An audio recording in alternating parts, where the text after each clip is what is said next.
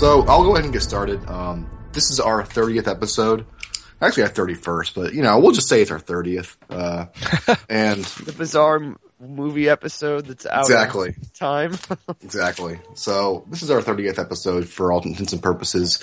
It's also just past our first anniversary, and so I kind of wanted to mix things up, kind of just have fun for an episode instead of having to, basically do homework, in preparation for the show. So I just have an open forum for a bunch of random topics that I came up with, that we could talk about.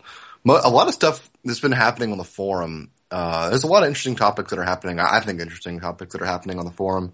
And I covered a couple different threads. So instead of doing a character-focused episode, we're just going to do let's talk about Berserk kind of thing, which is kind of how we started this podcast to begin with. We didn't really have an episode discussion. We just said, let's just record and see how it goes. So nothing will be different for Az and I. It's just going to be... Yeah, pretty much. No homework, no research, just winging it. Okay, we can do that. Yeah. Just this once. Yeah. So, as I sip my Dr. Pepper... Oh, by the way, speaking of random shit, Griffith will know this, but Azil probably won't. Griff, Mr. Pibb is kind of like Dr. Pepper's rival, right? Yeah.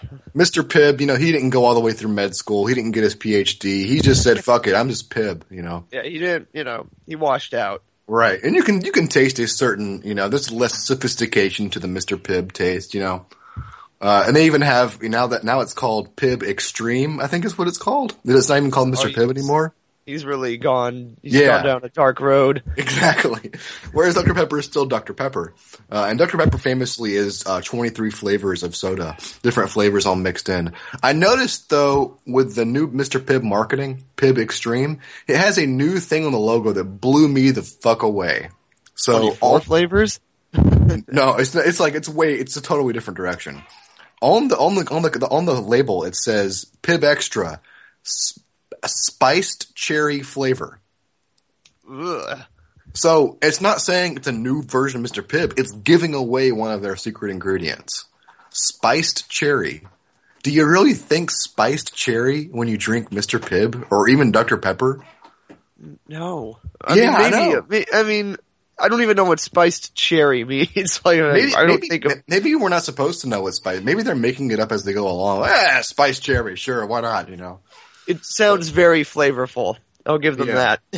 Yeah, but that blew me away as a soda connoisseur since childhood. That Mr. Pibb would fess up the spiced cherry in their drinks. What the fuck? All right, yeah, that wasn't on the topics list, but I did want to start with asking you guys.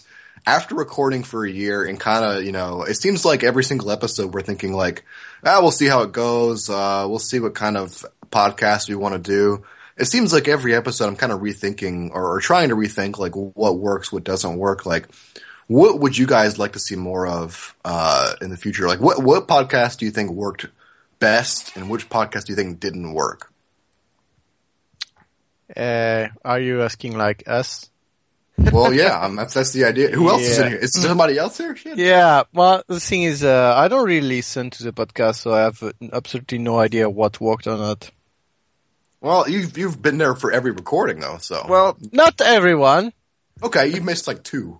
Yeah, well, I honestly, I don't really know. Those ones didn't work. Oh, you guys. Anyway, I don't know. Yeah, I guess so. So ones where we wing it, I guess, I like them, Yeah. Where it's not so, how to say, structured. Right. But yeah, I don't know. I don't think, just to finish, I don't think we can do that every time because we're bound to just end up repeating ourselves after a while. So I think it's good to have at least some direction. Yeah, no, not totally random. I think there's only been I can only remember one episode I didn't think that went well. Mm-hmm. That was sort of I don't even remember which one. I just remember one that sort of went off the rails and was kind of rudderless. And another time when, I guess when you weren't there, Walter, when you had to go and it was Az and I, going crazy for about an hour in front of it. It was mostly me just forcing Az to keep talking. I think he wanted to leave. Cell phone talk, wasn't it? Yeah. There's, that's not the same episode, but I mean, I guess that counts. It was sort of a special circumstance.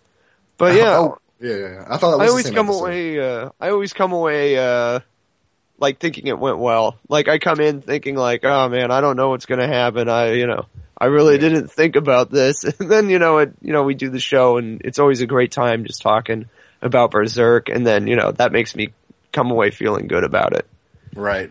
I just wanted to say, like, most of my favorite episodes are when we're just kind of talking. The problem is it doesn't always work. Like, there are some times when we'll talk, we won't necessarily have a direction, and then we'll talk too long on one topic and not enough on another. Like, I feel on some of the character-focused ones even, because it's such a large topic, we don't often do them complete justice. Like, looking back, like, I think we did a Void one where I think I really closed it off too soon. Like, I probably could have gone on quite a bit. Yeah, I agree. And it wasn't, and in that case, like you said, Azia, you like it when we kind of just bullshit, but something like that requires some planning, I think, and structure to have it go in a decent, like, conversation pace. You have to kind of plan it out.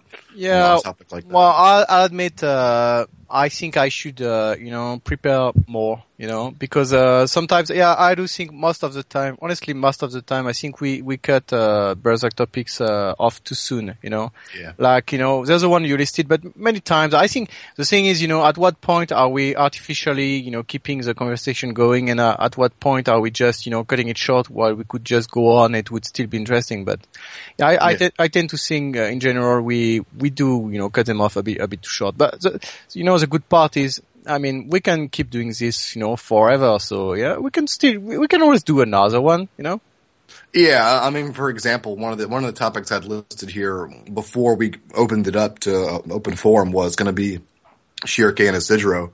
Given that we've already even pretty much had a podcast on them, we just really spitballed the whole time, and I didn't really plan it out. So I would definitely want to revisit some of those character ones. Although I think we really did. We kind of exhausted Skull Knight and Griffith, I think. Yeah, well, the thing with Shiruke and Isidro, for example, is we can do an episode about Shiruke and Isidro together, their relationship to each other and such, but we can also do like a full episode on Isidro, just Isidro, and another one just on Shiruke, and there'll still be, plenty of things to say, in my opinion, so. Yeah. Yeah, I agree. And again, the trick in all these podcasts, to kind of tie a bow on this subject, is the trick in all of them is to make it entertaining and also kind of informative. And that's the whole reason we're doing this to begin with, is to also inform readers and also just make it fun, make it a podcast about Berserk that's entertaining to listen to, and not just a lecture. Yeah. So that's the full scope of it. Yeah, so it's been a year, and we'll keep doing this, I guess, every couple of weeks. Are you guys cool with a 2-week format? I've never really asked you guys. I mean, I know my schedule's increased a lot, less open free time on the computer and stuff recently.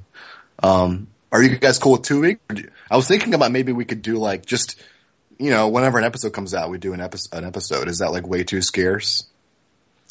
I think it might be too scarce, but we could move to once every 3 weeks, I mean, I wouldn't mind. I'll be honest, I've been kind of busy these days, so it's been like an effort to make time for the podcast, but at the same time, whatever. I enjoy it, so I don't really mind. I guess I wouldn't mind, bumping up to once every 3 weeks or even once a month, but I think that might be a little too, too scarce. And once, I mean, when an episode comes out, the problem is, like we might get 3 in a row and we might not get one for, 4 months. So I think it's not regular enough. And, right, yeah. It has to be, I think, I don't know the word, but it has to be regular. Consistent. I agree. That's part of what makes podcasts great. I mean, that's how I rely on a lot of podcasts is I know they come out on a Monday, or I know this one comes out on a Tuesday, and ours comes out every other Sunday. And so it's nice to have a schedule and keep to it. So yeah. Well, I was going to just say too scarce. Is that a criticism of Miura's release schedule? Yes. What are you trying to say as? I use the word scarce. You guys trying to piss me off? You want me to post in that fucking thread of yours? Is that right? You want me to do it? Yeah. Oh, I've been waiting. I would have posted in it, but it's full of shit. I don't know. I don't know what these guys are talking about. I think half the guys in there didn't understand what you meant when you made the thread, you know. Now, don't say that. You need activity. Yeah, but at the same time, yeah, of course there's stuff to fix, like, when, there's a door closing on the ship, there's, diabas nails, there's, quite a few things. But, yeah. I didn't even notice. See, that's why you need to get in there and really make a comprehensive list. Waste my time when these guys are just bullshitting. I want a clean thread, I like, things to be neat, I guess that's why, that's why people call me a Nazi, but no, seriously, yeah, I don't know, maybe I'll post. Maybe when it reaches page 2 or 3, something like that. Well, when it becomes a thread of some stature, yeah. it deserves it. Yeah, no, but seriously, I don't know. It went into a weird direction. I mean, but yeah, it's not a bad idea. Also, I don't know. I disapprove of what you imply with the opening scene of the first volume. So. I don't know if we really want to talk about that. Yeah, sure. I mean, that's what it's kind of on the list. So go ahead. Okay, yeah. Okay. So you think that scene? Okay. Just give me. What is your objection to my saying? I guess that things could be changed, or that maybe Miura would change something about that scene today. Let's put it that way. Yeah. I don't know. Yeah, he'd probably change that thing, but I thought about it in the past. How it could be made different. And I don't think there's an easy way to do it because it introduces the character, but it doesn't show the Dragon Slayer, it doesn't show the brand. So there are stuff that's not shown and revealed later on. So I always thought that it was kind of tricky to, just modify it, to make it, seem more like Guts was, having a hard time and not just banging, monster for the hell of it. Well, I think we have to think of it like Miura thought of it back in the day. I mean, I don't think he necessarily was trying to make that scene super consistent with the rest of the detailed lore and everything. He was just making like, here's what this hero is capable of. Here's what this guy will do to get revenge against these apostles. He'll have as much sex as he needs to have do whatever to get his vengeance. No, but actually, I was thinking the exact same thing because I was getting pretty deep on this scene and like, it's basically like what I admire most about it, it's basically like a 3-page like story. It's like a little 3-page arc to get you into this series that has, a little bit of everything to grab someone's attention. Yeah. Mm-hmm. And, so it's, because I was, getting deep in this thing, thinking about, why it was this way and how it could be changed into something else and, why it is the way it is. And I really came away appreciating, for 3 pages, this is quite a great little attention grabber. And this little arc where, it starts out with sex and he gets into trouble, but then it's, you get this reveal and then, it's pretty cool and dramatic just, for those purposes. So I don't know, how you would change it and still, to sort of, to mesh with everything else while maintaining, what's good about it. Well, I think that's why we're not the ones writing the series. It's like, I don't know how to fix it because I didn't create it. Yeah. But I'm sure if Miura really wanted to, he could probably revisit it. But again, I mean, when it comes back down to it, like the whole scope of your thread, it's like, I just want him to keep making more Berserk. It's tough for me to think about him redacting stuff. Yeah. Part.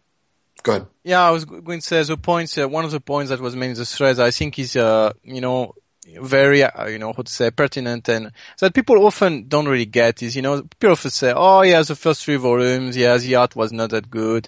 I wish Miura would read it. Actually, it's not just the first 3 volumes.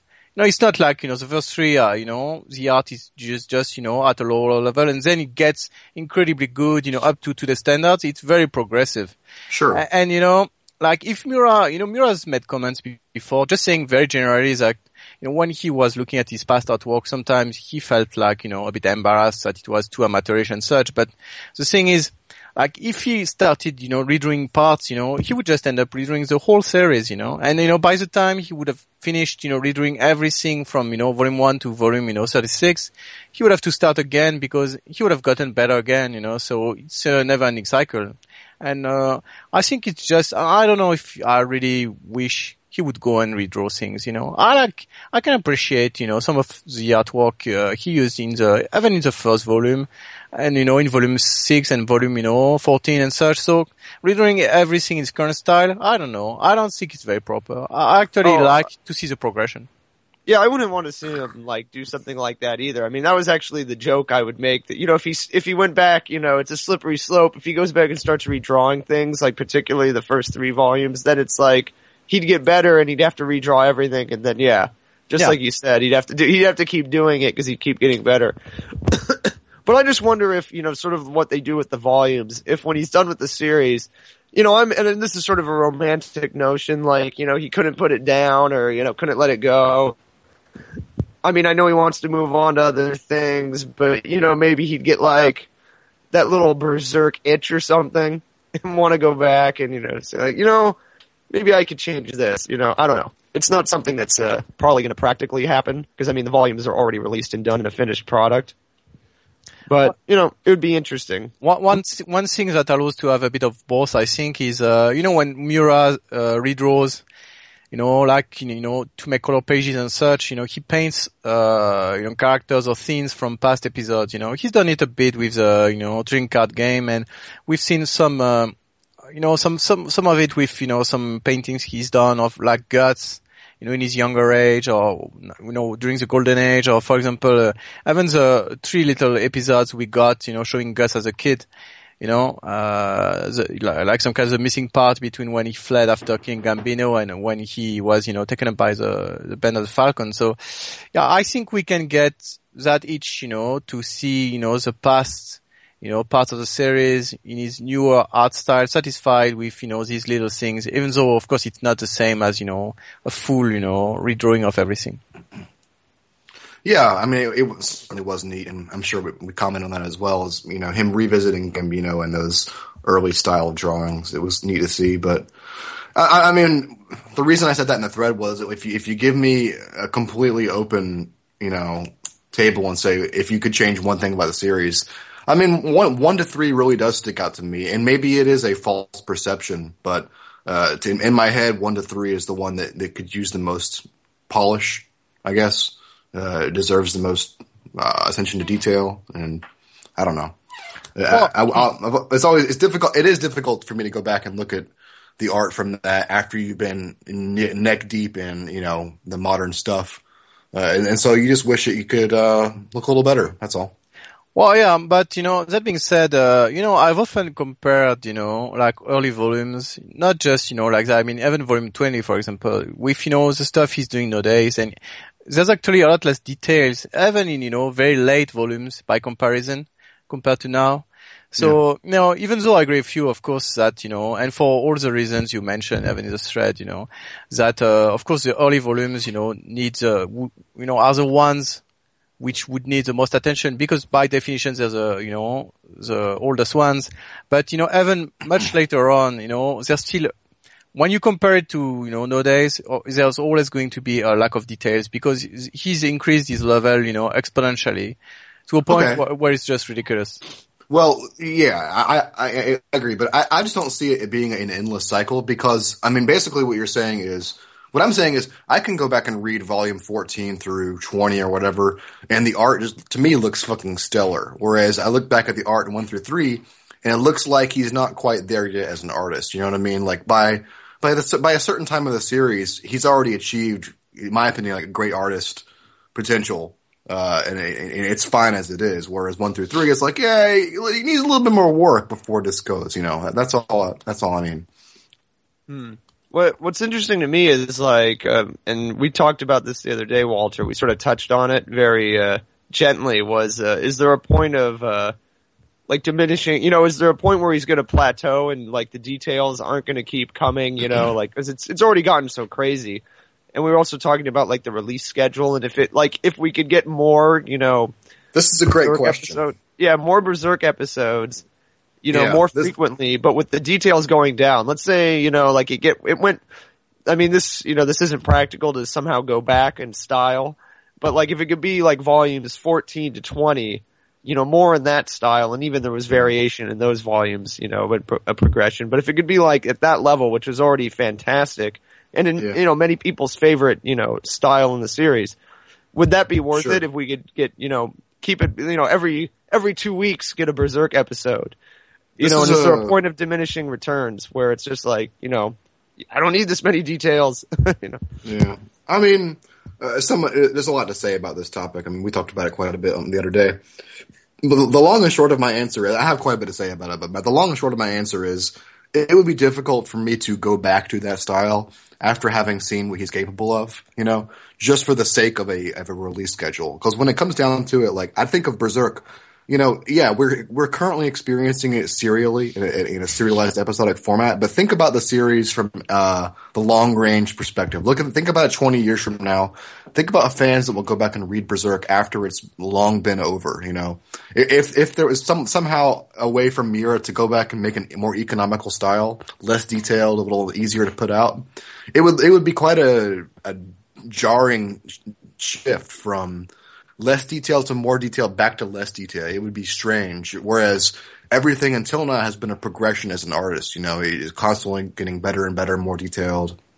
So, I mean, that's what I feel about that. But yeah, there is certainly a conversation to be had about, as fans, what would you like more? Would you like more of it in a more economical style that's still very impressive, but not so painstakingly detailed and manicured, I guess, to a certain extent, or versus a prolonged release schedule but more detailed? I think that's not necessarily a very good dilemma. I mean, because I'm not convinced that the drawing, purely drawing and the art style and, all the detail is, the main reason for the delays, I don't think that's, why it's taking so long and just why. I think Miura is also taking, quite a lot of time to, set up the story and, what's coming. I know we've said that in the past.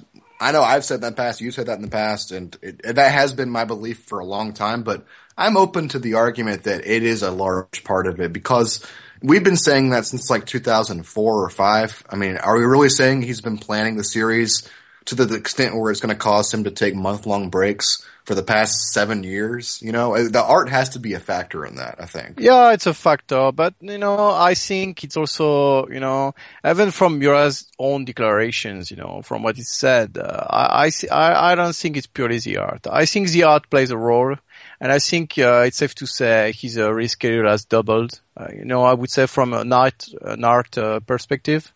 So I think it would, take him a month to release an episode instead of 2 weeks, But, I think beyond that, he's also taking, quite a lot of time, to plan for the series, even now. Because I think, he's being very careful, because he wants to try and avoid, the, pitfalls a lot of authors, fall in, which is they've set up a story for a grand, reveal or grand ending, and it just, falls short. And, a lot of, authors went through that. Yeah, I mean, as we've said many times over, there's a lot of conflicts that are on the table right in front of us that are just on the precipice of being revealed and resolved, like Guts and Casca. That's like right there in front of us, and how elegantly he's able to dance that topic is going to say a lot about the quality of the series. Yeah. And also, I mean, I think it could even be divisive among some people, even if it is performed magnificently well and it's a great solution to that predicament. I imagine it could be divisive, though. Some people might not like the way it's resolved. So yeah. Well, no, we already know it's going to be fine because we saw it in the canon Dreamcast game how she's going to react. Yeah, it's all That's just as simple as that. Yeah, yeah. She had her memory the whole time. She was just in a dream state. Everything's peachy keen. All she has to do is. I remember that. It was like she was in a bad dream. I forgot what the dialogue is in there. Yeah, now I'm. Interesting. Yeah. Yeah. Actually, she pretty much just says guts. I had a bad dream or something like that. Or yeah. I can't remember. I just remember the voice acting like Casca, my love. Yeah. Yeah. Kind of funny. But Az actually reminded me of something I was thinking about on the drive over here, actually, which was sort of I was having it like as an idea, a thesis for an article, but it was basically like. The idea that Miura is attempting to take, his story, his personal sort of, tale that he's trying to tell and he's trying to attempt, and I think this was a conscious, decision, like, as he aged, it wasn't something he set out to do. I think he's trying to make it kind of, I don't know, for lack of a better, more nuanced phrase, like the greatest story ever told. Like, he's really trying to, he's trying to make it, he's trying to blow it out as big and good as he possibly can. And I think that's sort of what the Fantasia, like the whole Fantasia thing represents. Yeah, it's like all an attempt. Yeah, it's like he's not just trying to make, the best story he can make. He's really trying to, make it like, he's trying to make it every story. Like, he's trying to, make it everything. He's trying to, make it, I think he's trying to do something very ambitious with that. And, and it's been, and I was thinking about how people sort of misinterpret it, and it comes down, because it went from being something that was, that felt a little more like, I guess, people see the Black Swordsman stuff, that sort of stuff is more grounded and, more focused on one certain aspect, and you can understand it, and it's easy to categorize, as like a revenge story. And then, when it broadened in all these, so it expanded the fantasy elements that it, it dealt with regularly. People, didn't know what to make of it, and there was a lot of the comparisons to like, oh, it's like this, it's like that. It's like Lord of the Rings, where it's like, I don't think he was like affected by the popularity of those things so much as like what those things were based on themselves. He brought that kind of stuff in. Yeah, of course. And everything else. And so, I don't know, it was a really interesting thing, and I was thinking about stuff like, just like Griffith, like how he's basically, the devil and the Antichrist all in one, and he's the main character's like best friend who betrayed him, so he's this small personal enemy. And his son. Yeah, and to the world at large, though, he's basically, he's this big hero, but he's also, they don't know he's the Antichrist. Right. And it's like, and it's all very organic. When you say that sounds like kind of a tall order, but it's all been done very organically. So I think, it just reminded me of that when he mentioned, sort of taking all this time to plan and, come up with things that work, like this. And it's an interesting thing. What do you guys think of that idea that it's, objectively attempting to be sort of, the greatest story it can possibly be? Well, one thing worth noting is also the fact that even though we are at, at the threshold of, seeing, big reveals, Miura still, he's still, bringing in new stuff, like the Wingstones, the fact, the Moonlight Boy could, traverse through the tree and that kind of stuff.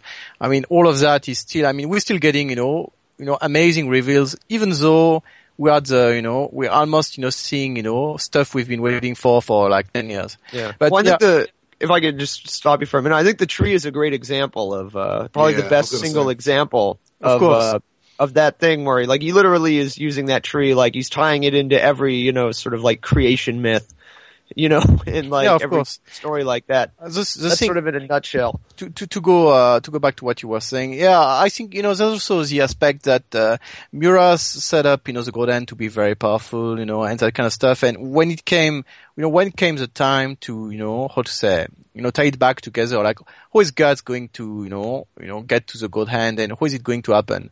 Like in volume 17. And so I think it's at that point, even maybe earlier than that, even after, the Eclipse, maybe during the Conviction arc at the very beginning, he decided he would, make it into a really big, epic story, like truly an epic, much like, as a dictionary definition of the thing, And it just keeps getting bigger and bigger, but that's also the nature of the work, From that point on, when he decided to do it like that, it had no choice but to go in that direction. And it's, can be seen even, as early as when, Miura said, that he felt the story was finally beginning, when, Femto was incarnated, that kind of stuff. Because, in order to defeat, beings of, such power and, with, events of that magnitude, he was going to have to bring in, elements that matched, their power and, to show the reader what that power entailed and, what was the things at stake. And so it became from a story of revenge, or as a personal story of revenge, it became, a story of, saving the world and, stuff like that. Yeah.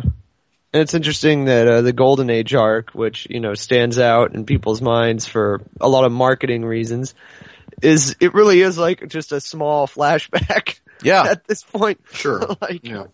It was you needed the Golden Age. Fuck, I don't need to talk about this. We know why the Golden Age serves a purpose in the series. But it is frustrating that a lot of fans tend to gravitate towards that simply because that was their sort of first exposure. Like as if that is the prime story. Yeah. Right.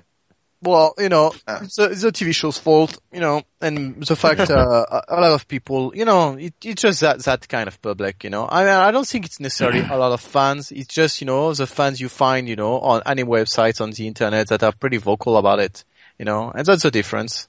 I'm not sure they represent like the major part of the fans who actually buy the manga. You know what I mean? There's the guys who crawl out of the woods when a new movie is released or stuff like that. But, the ones reading the manga and actually buying the manga, yeah, I don't think, they believe the Golden Age was the height of, Berserk story. Right. Yeah, I mean, Griff, to talk about your question, is Miura attempting to create the greatest story ever? I don't necessarily think it's conscious in terms of him trying to think of Berserk in context of everything else. I think he's so focused on his own story that he just keeps on raising his own standards of what he expects from his series. Because to me, Berserk's gotten better and better as it's progressed. I just think he's just trying to make this one story the greatest story he can tell. I don't think he's necessarily trying to make it the best story ever. I think it may end up that way based on everything he's doing to it, but it's just he seems like such a humble guy.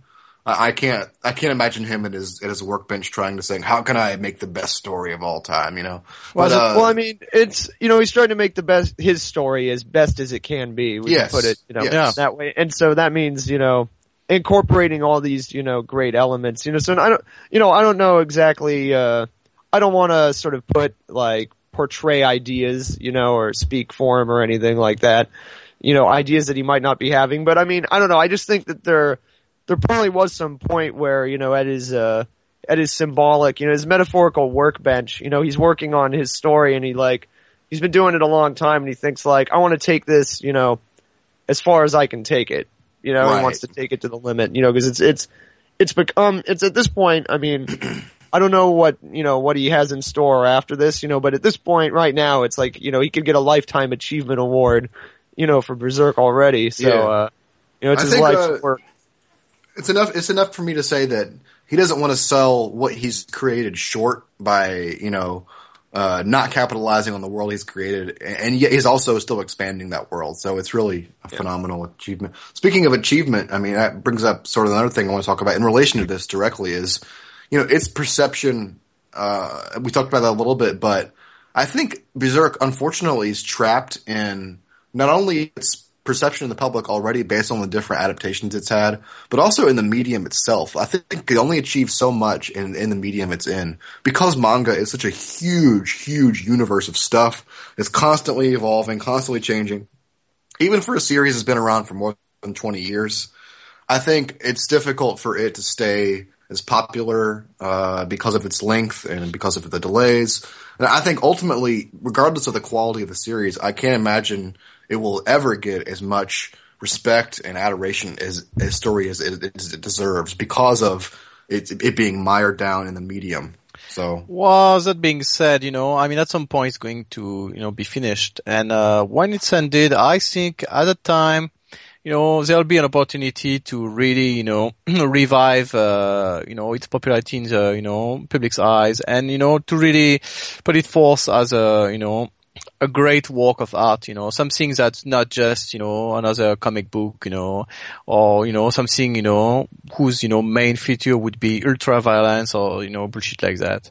So I think at the time there'll be an opportunity, much like, many of the great artists of, our time, people who are now revered, greatest painters and such, when they lived, they were considered to be, pretty much losers, and they died, miserably and, nobody acknowledged their talents. And then, 100 years later, people rediscovered their works and were like, wow, this guy, wow, he's amazing. It's been the case for a lot of artists. And even though it's not, that, dire in Miura's case, I think, once Berserk is finished, there'll be an opportunity for people to realize how great it actually is. Yeah, I was just following up on what you guys said. It's sort of the toughest part is introducing it to people that aren't that don't have any familiarity or even have maybe like some negative, perceptions of manga and anime, and they sort of see it that way. It carries a stigma, as my point, Where it's like, what is that? Like Naruto or something, or Dragon Ball? They wouldn't even know Naruto. It would be just like, like, what is that? Like, you read like Dragon Ball Z still? And it's like, well, no, it's not like that, really. I mean, it's tough to explain to someone, like, if you have a friend who's like, a literature, major, or something, and, it's like, you should read this, it's really good, and it's like, it'd be hard for them to get past that, that prejudice, I guess, or that, it's not even a prejudice, it's just sort of a stigma that's like, nah, I don't want to, sort of like Az with, Vagabond or Breaking Bad. He just, it's not that he's like actively not wanting to watch it. He's just not giving it a chance. I mean, my example person with Berserk. I think it could be, I think a good selling point if you're ever trying to, sell the series to somebody, one of your friends, like if they knew you really well, you could just say, this is a series that I've been following for more than 10 years, episode by episode. Like, oh, geez, this must be actually pretty decent if you're willing to give it that much time, Well, I've also been playing Diablo 2 for like 10 years, so I don't know. That's a good game. If you're going to say Diablo 3, I was going to say, oh, fuck it then, but. Yeah, poor Diablo 3. It is, I have totally turned on it, but never mind, I digress. It's an interesting sell. I've been able to get, it's like some people, they'll instantly be interested, and other people, they show interest, but it doesn't go anywhere. Yeah. The specific reason I brought up perception was because, as some people may know, the third movie came out this past week, or maybe a week ago, I can't remember now. I feel like everyone's turned on the movie series at this point. I'm sure not everyone has. There's still the supporters out there, and every once in a while people come in the thread and say, wow, it's really negative in here. But, like, it wasn't that way before. Like, I mean, the three of us and, a few others were vocally critical, but there were also a lot of, a lot of love, too. You know why that is, though. I mean, because even the people that were secretly hoping, by movie 3 it would turn itself around, but now that movie 3 has landed, it's like, oh, here it is. Yeah, pretty much. I mean, it's just the end of the saga, basically. Well, we'll see what they do next, but it's the end of this part of the trilogy. Anyway, the reason I bring all this perception stuff up is, I've been seeing a lot of articles, actually mostly on Kotaku. I think they wrote 3 or 4 different Berserk-themed articles this week. Loosely termed articles. Like, they randomly did a review of the PS2 game. They did a review of movie 3. They did all sorts of different shit, just like randomly bringing Berserk up on otherwise a video game website. And reading the comments there, it's always difficult for me to read comments about Berserk on an independent forum. Even like NeoGAF, sometimes they'll mention Berserk. And it's always sort of colored in the same light. It's the people that get stuck on the golden age, or people that think that the series, got worse after, the incarnation ceremony. No series is gorier than this one. There's that sentiment. Right. And then, the opening line of the Kotaku review for movie 3 is like, Berserk's known for 2 things, like great storytelling and gore. Like, really, gore? Is gore really what defines Berserk? Like, to me, that's just like... Well, I think it's fair for it to be known for that, because, that's another, thing I was thinking about with Berserk, and I've talked about this before, how one of my favorite things about it, or one of the things that attracted me to it initially and made it seem like it was, really for me personally, was that it doesn't pull any punches with, violence or with, sexual content. And that had always been something I wanted to see in a legitimate, story, Right. And so, I can see why people are, could see like, oh, it's famous for its gore, or it's too extreme for some people, because I do think that is a hurdle, like, to introducing it to certain people. There are certain people I would be very careful what I showed them so they did not get the wrong impression of what it was. But the gore and the graphic detail of some of the violence, to me, is merely a consequence of the way the world is depicted. As you said, it's a harsh reality. It's a harsh reality in which monsters kill humans and they get eviscerated, and that happens. And so here's what happens when that happens. It's not for the sake of like gore porn or anything like that. But the problem is that's how people like try to categorize things and put them into a box. Yeah. A visual example would be in Volume 19 when Guts rescues Casca. You know, he has a whirlwind of death, and in the foreground are those two, the body. Casca, and in the background are all those parts, you know? So, I mean, yeah, that stuff happens in the background, but to me, it just seems like such a detrimental detail to focus on it. If that's what you're going to take away from the series, is like great storytelling and gore. It's like, it's just a huge... Well, at least he didn't say, sex. Yeah, the thing you don't understand is that people have, pretty low standards, and most importantly, they are not very good at, judging what makes the quality of a series. I've been saying for many years that a lot of people like Berserk for the wrong reasons. And these people don't tend to, stay fans very long, or at least they don't tend to stay on a forum very long. And, the thing is, yeah, if you like Berserk, I remember, early on, when, before, I don't know, around volume 24, when people were complaining about, the magic and stuff, these people already at the time, they were not getting, what was making Berserk great, which is the characters and, the way the story is, told. There's many things and, many different things to say, but the point is, the gore, if you're in it for the gore, you're going to be disappointed because, yeah, there's going to be whole volumes where, there's no gore. And, and that's it. And much like, you're in there for the eclipse and such and to see, characters being killed. Well, it's not going to happen. Go read, I don't know, A Song of Ice and Fire or something like that. Because, Miura killed character when he needed to, but he's not going to develop character for 15 volumes and just kill him off to amuse, a few morons. So the thing is, yeah, a lot of people, I think, enjoy Berserk for the wrong reasons, and, they don't understand what makes it great. And that's typically the case with that guy who say it's known for, storytelling and, violence or something like that. I mean, that's not why it's, popular, and that's not why people buy it. Yeah. Well, I do think it's why some people buy it. Yeah, I mean, yeah. Well, a large degree. I think it is. Fair to say. Let me modify. I think it's why some people read it, but I don't think these people necessarily buy it. If you see what I mean. Okay. I mean, according to Dark Horse, Berserk is a bloody manga battering ram. Yeah. So I mean, it makes sense that would be the crowd that they're attracting. So actually, one of the article you linked in our notes. It's interesting. It says it's about the PS2 game actually. It says how it's this love letter to Berserk fans, and it made me think of at first when I said years later this game is still a love letter to Berserk fans. I was like, oh, it's an article about the Dreamcast game, and it's like, oh wait, it's the PS2 game, the one that sort of weirdly followed the manga, but not really. And I was thinking like, damn, and it made me think about what I was saying. That I don't know if you saw my post from last night. I responded to you and I was saying how it's like, it's sort of like, cause it's like not everyone can, experience that game anymore. I mean, not everyone like me has their Dreamcast set up and can just, be like, I'm going to play some, Guts Rage here, some, or, to say it properly, like the Oblivion Herbs chapter. So it's sort of sadly like, it's like it's going to be a forgotten or lost chapter. And I mean, it's fair to say, well, that's fine because it's not actually in the manga.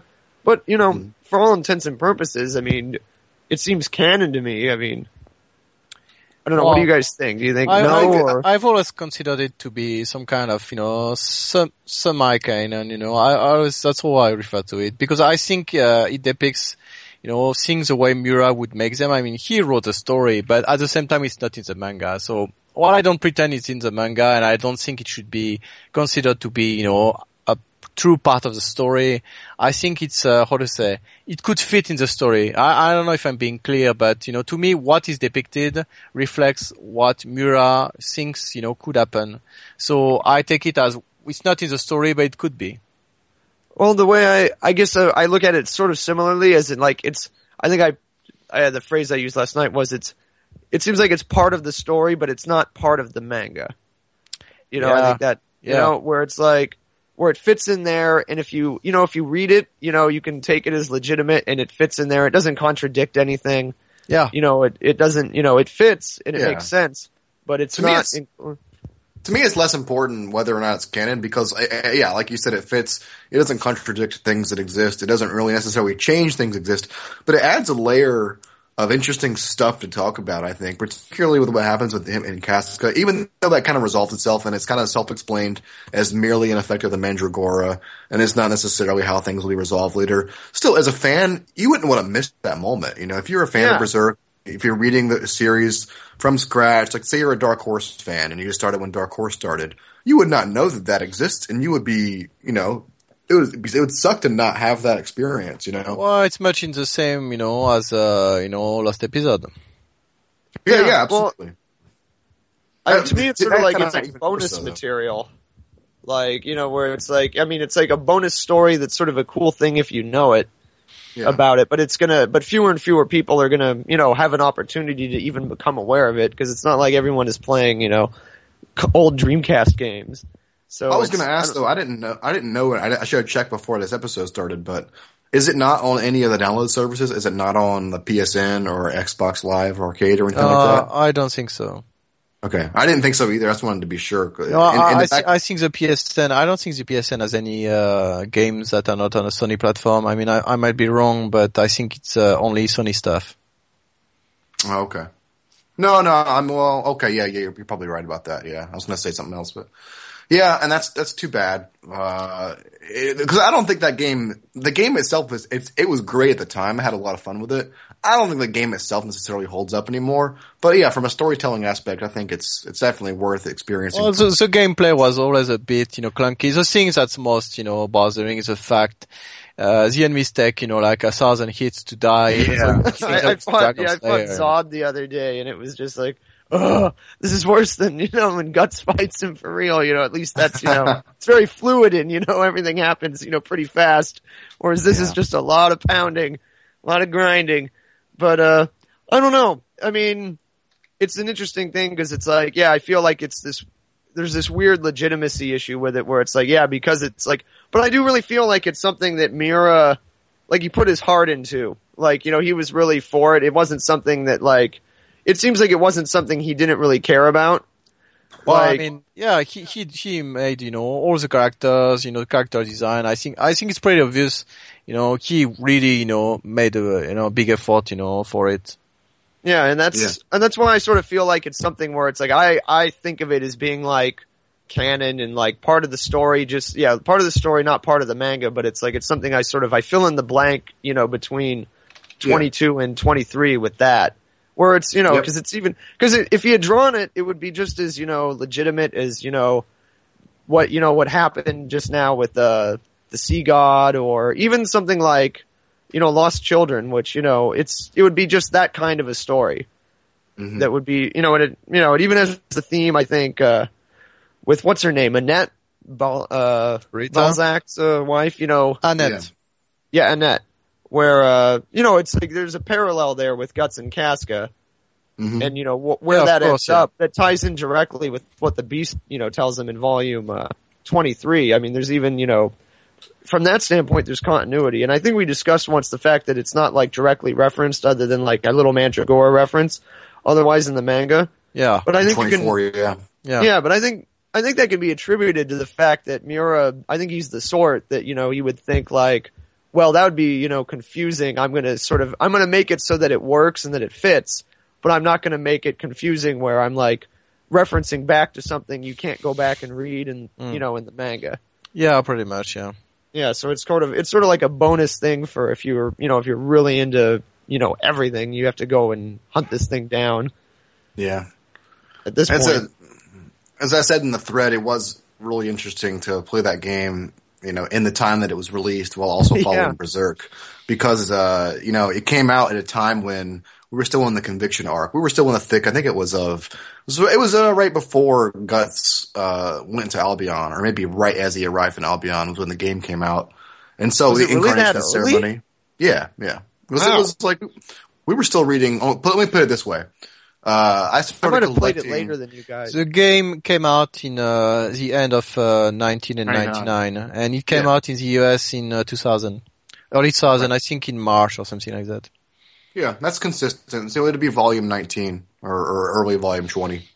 Anyway, it blows me away that he like spoiled his own, you know, in a sense, you know, it doesn't go too far to spoil things. You don't even, you know, you don't see Griffith, and I think there's a reason. And but it's interesting that he does just put it forward in the timeline and, show you like this different world essentially. Yeah. From the one you're looking at.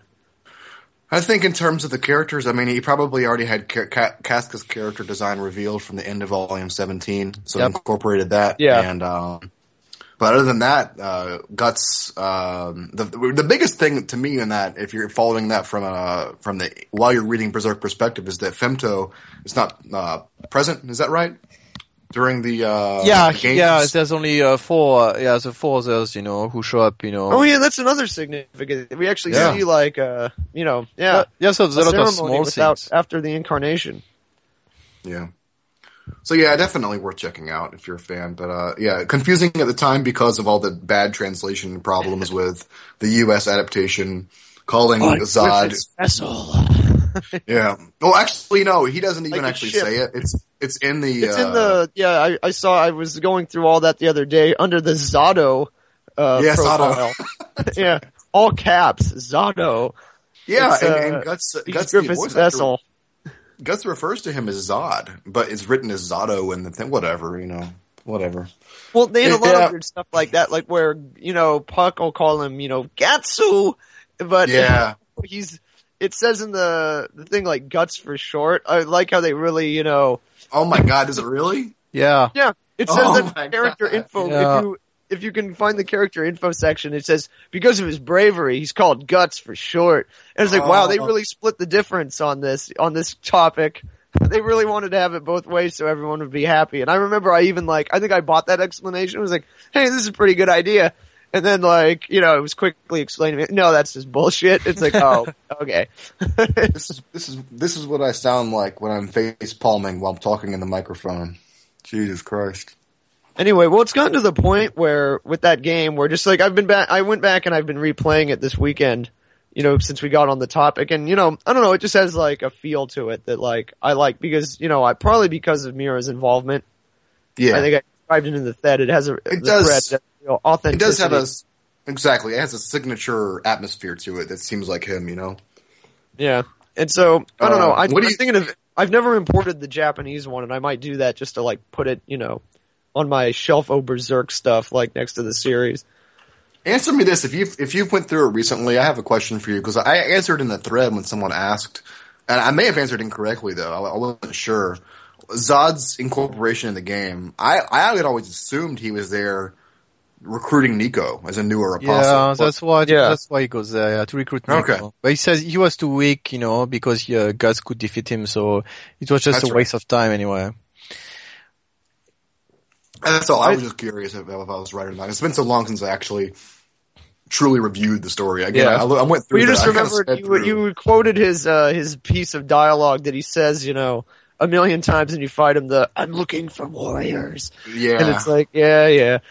Which is confusing in itself because it's like, what? Huh? It doesn't, at least in the English version, it doesn't make it clear that he's like. Oh, it didn't make sense even at the time, but now we can look back and say he apostles. was. Although I think we did actually sort of like this was when we were debating the apostle army concept.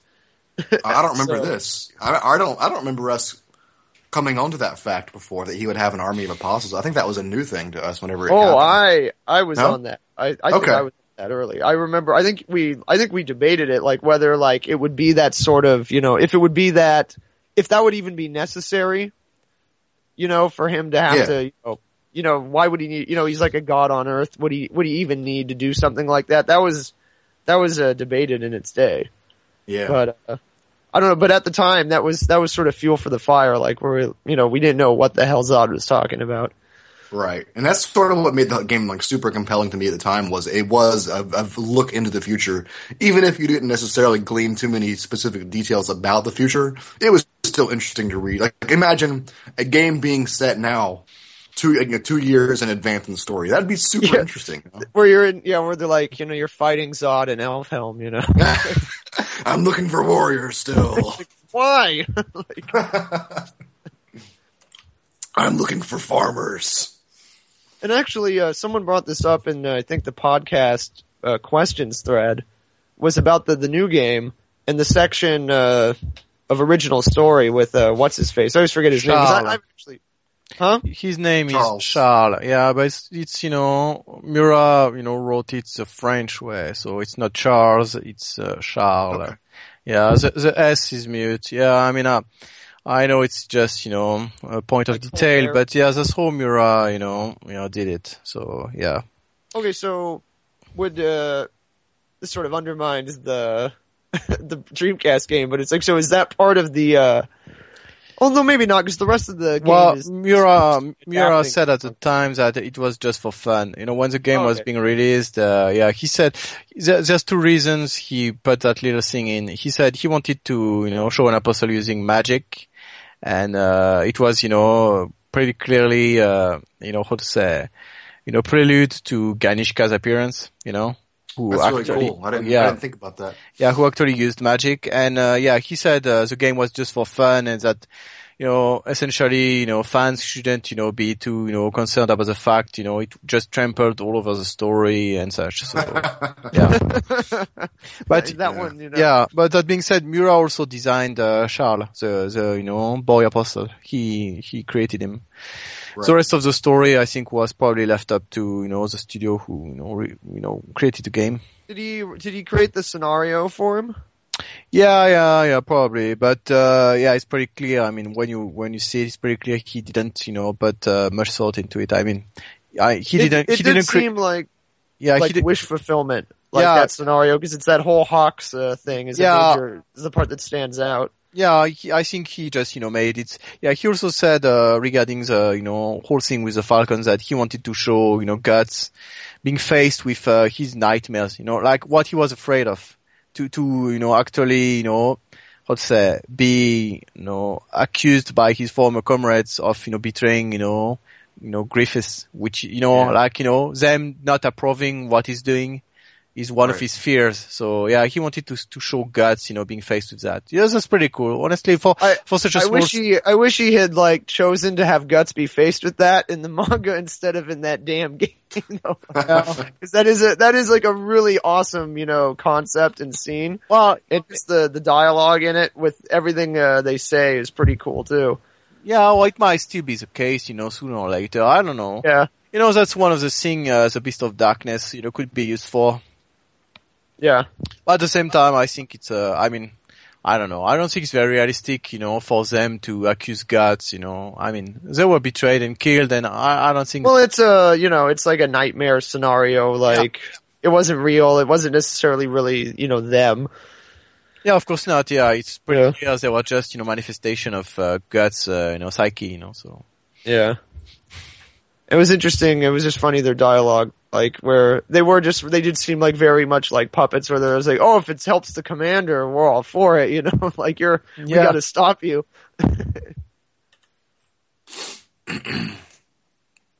Let's see. Oh no. Oh, did you just click a timestamp there? Nah, that's just me, my loud new mouse. I bought a new mouse recently and it's super loud. I wish it wasn't, but...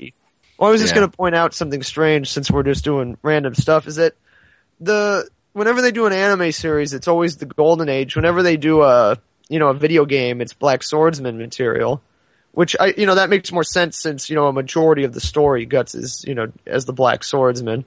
But I don't know, I just thought that was interesting. I wouldn't be surprised if this new anime series Guts, the Guts, when you think about Guts, you think about him, as a Black Swordsman, using Dragon Slayer. You don't think as... Why don't anime producers think of him that way?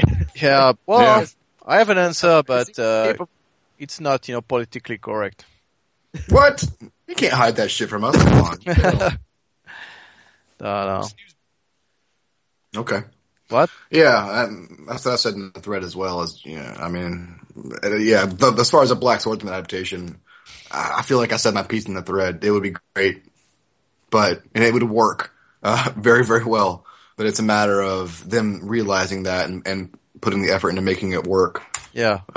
Instead of just kind of whatever, half-assing the golden age. Yeah, doing whatever the hell they want. That's pretty much what they're doing. God, I hope that it leads to them doing whatever they want with the Black Swordsman arc. No, wait.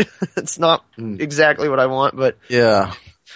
I don't know. At this point, I would be so all for it I'd be pretty excited if they actually do it, just as fact, like, just for it to be done.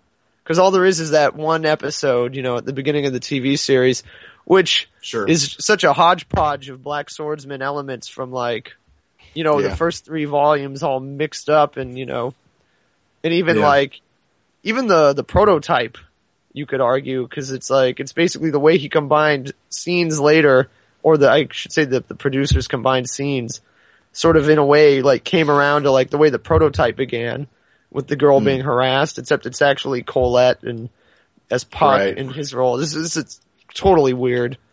It is a weird, the whole first episode is a weird, as you say, it's a weird mishmash. Looking back on it, it's just strange. Yeah. Where it's like, well, if you wanted to fit everything into, 20 minutes, that's one way to do it, but, mission accomplished. Still spending a good 5 minutes on the perverted soldier guys harassing the little girl, where it's like, really? Do we need? Yeah. You could have cut this down to maybe 30 seconds.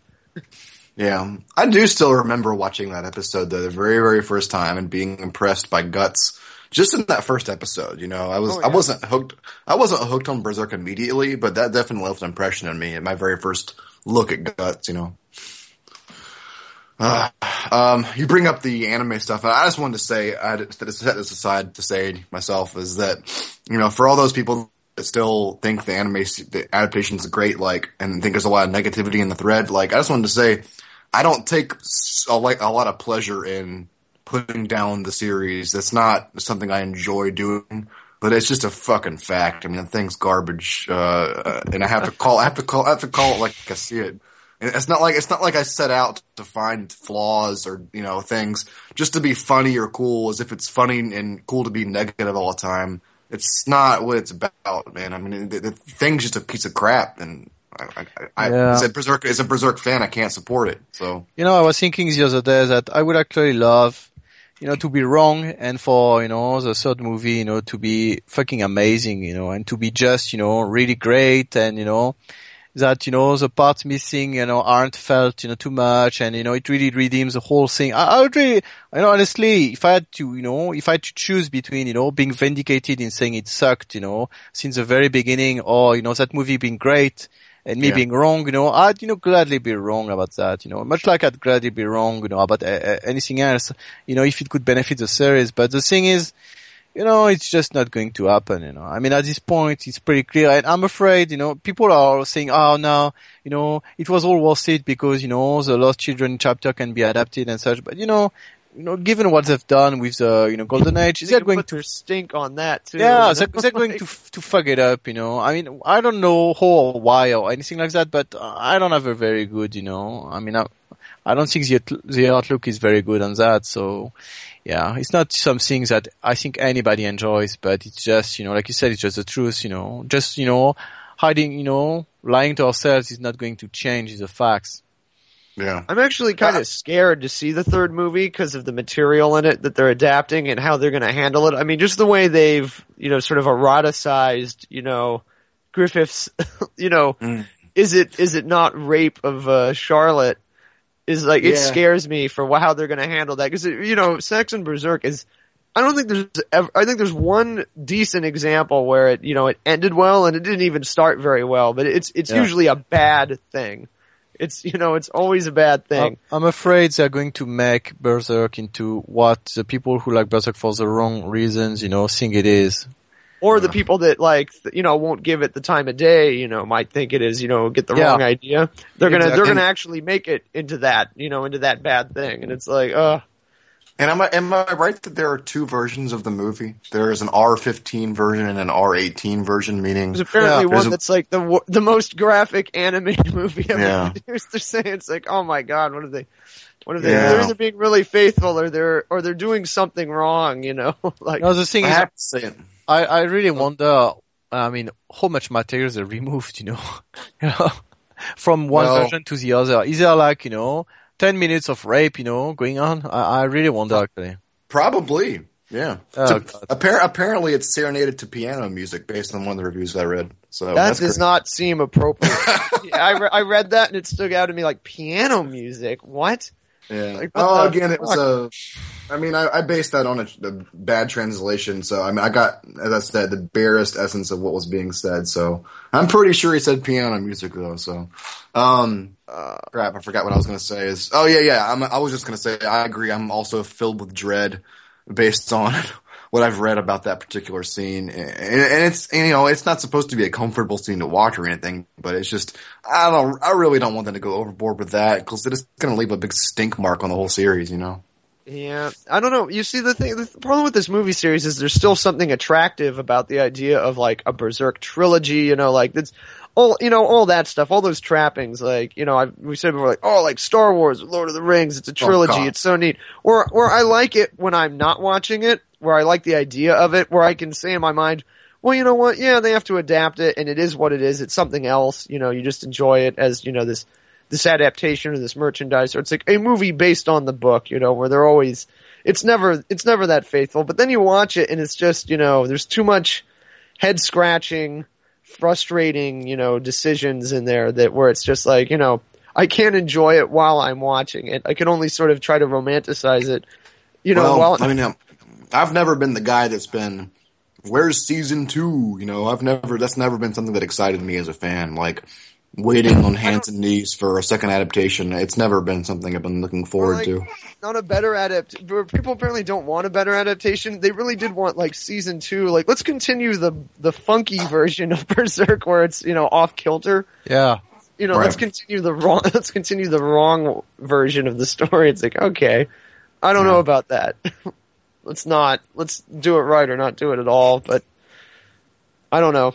I guess, people, how are the movies doing? Is it helping generate a lot of fame for the series? Like, I don't think it's more popular. Like, to me, it doesn't feel like it's more like I feel like the manga is still more, more of a sensation than these movies have. I mean, even just like generating buzz or for newness.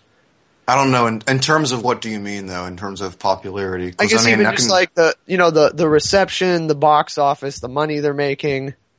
Well, I mean, it's not comparable really because the manga doesn't make headlines, whereas recently the film's been making even like Yahoo News Japan headlines.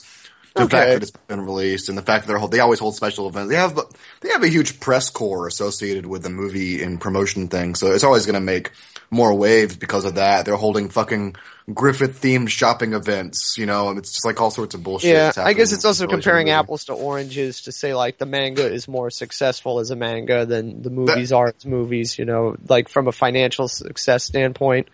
That being said, like if you peruse the Nichiniru forum, 2chan, 2ch, the opinion's pretty much universal. Even Japanese fans, they're not happy with the adaptation. I'm not saying that like unilaterally, but that's the overriding opinion. No one's really super satisfied with it, and there's a lot of complaints similar to how we've been complaining about it, and it has to do with the cuts they made, the atmosphere of the whole thing. It's just not that image you posted. Yeah, I sort of enhanced it on the original. The original version had a lot of things that like didn't make sense to me. They had a whole panel with Volume 19, Guts and Casca, his little 2-page spread of them. I cut that out, but I made it a little more focused, made it a little more potent because it was like a 22-page thing initially. So wow, yeah, it was pretty funny. I got a laugh out of me as well. Yeah, it was pretty good. Yeah, the Japanese fans sometimes they're funny. I guess we'll move on. We've been talking Berserk for the past hour, and well, I mean, do you have any more overriding, stuff to say about just our, I guess, first year of Berserk talking? I'm having fun, but yeah, to me, it's like a scheduling thing. Like, I wish if it was endless time in the world, and I had endless time on my hands, I wouldn't mind recording once a week, but it's becoming more difficult to do that. So I think for the sake of our like personal relations, it's probably good to at least keep it at the 2 weeks. And I wouldn't mind 3. Yeah. Like I always enjoy the conversation and just chatting with you guys too. Yeah. Yeah. Of course, it can't always just be us chatting because I have to make the podcast entertaining to everybody. Otherwise, we just talk about like What? What we talk about on G Talk, anyway. People listen to this. Come on, sorry, people. I don't do this for you. I don't do this for the fans. I mean, G Talk keeps logs. I can just read our G Talk conversations. That'd be a pretty funny show too.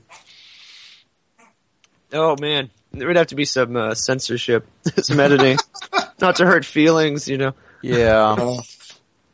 The stuff we do here ourselves, when we're talking. Well, I guess we'll move on to news and video game stuff. All right. The next generation is upon us. $599 US. $599 US. $599 US.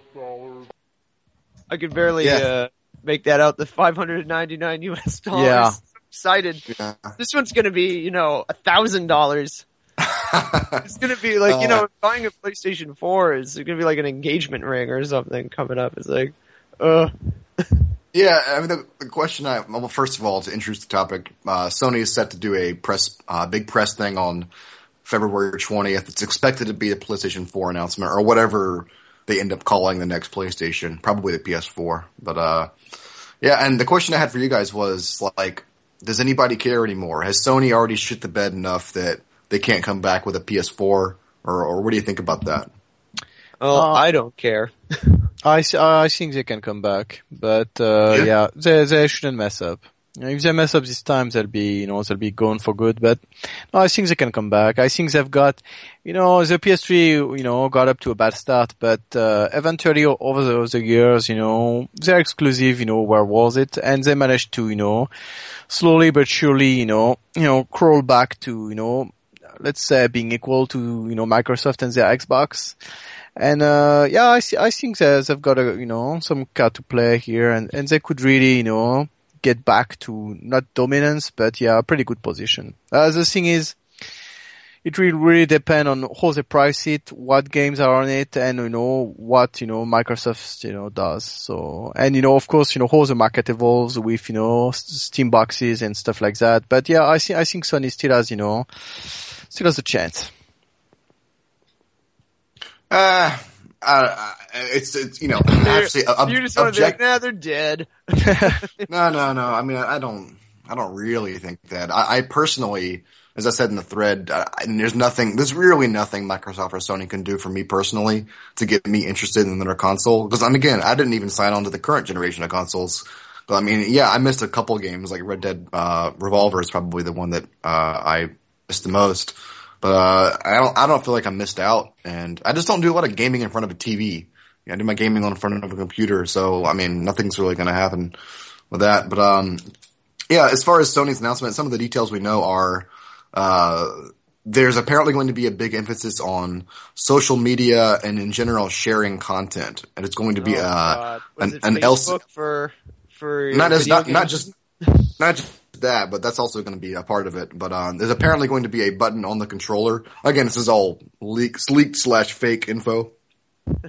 There's a button on the controller called Share, and the idea is you'll be able to share either your current playthrough with a friend, so you can multiplay that way, like pass on a game, or you can share. It'll pre-record the past 15 minutes of your gameplay using Gaikai, the streaming video service they bought from Dave Perry recently.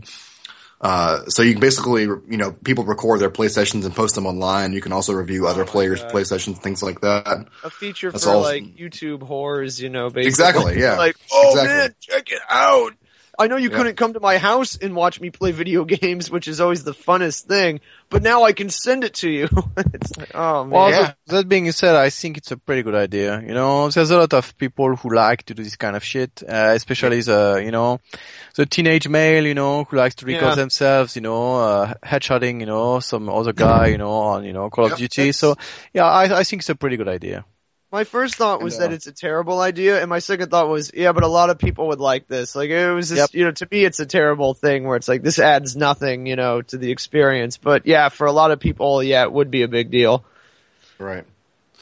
The other thing that's known, pretty sure known anyway, is that there's going to be an LCD screen on the controller. Likely where have I heard that before? Yeah. Speaking of Dreamcast, and it's also going to be a button, so you can touch it and things like that. So, But the other question is like, is the hardware going to be such a step up that's even going to be a noticeable, revolution up from the current generation? And, even modern PC games cranked up don't look like super fantastically different to me than consoles other than the resolution, they're still using, DX9 versus DX11, and I don't think people will notice as much of a difference as the PS2 to PS3, the HD jump, that was a big thing.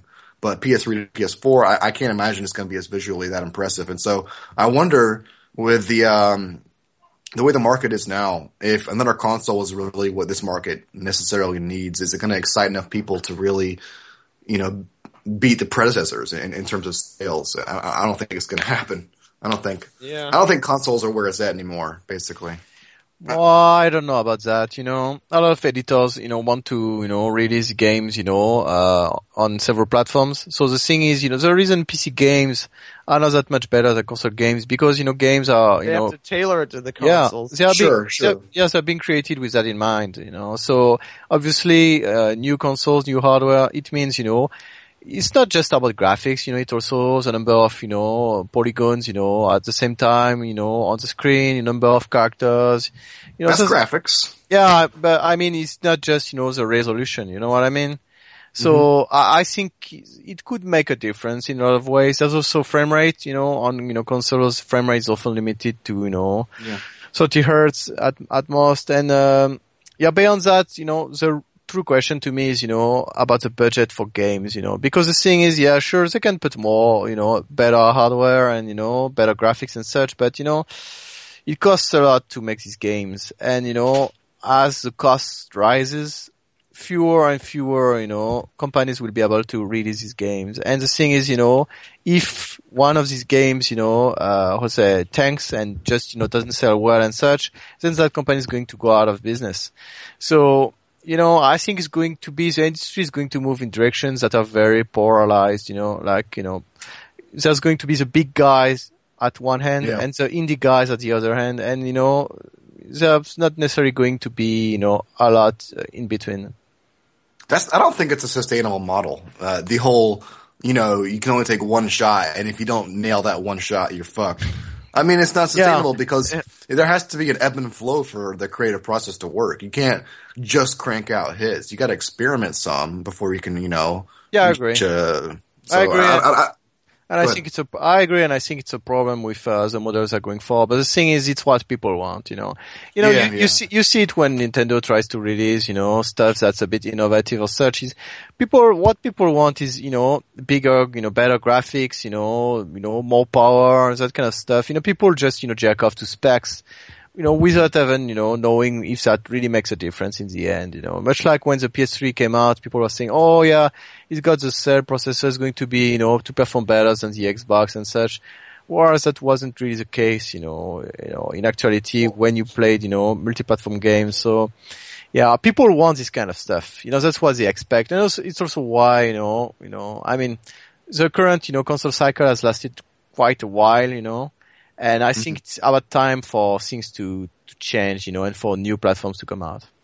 Oh, sure. It's absolutely time for it. But, to go back real quick to say about the numbers, the specs and stuff, the only reason I think that's significant is because it's a way to quantify or have a tangible element to what the console is.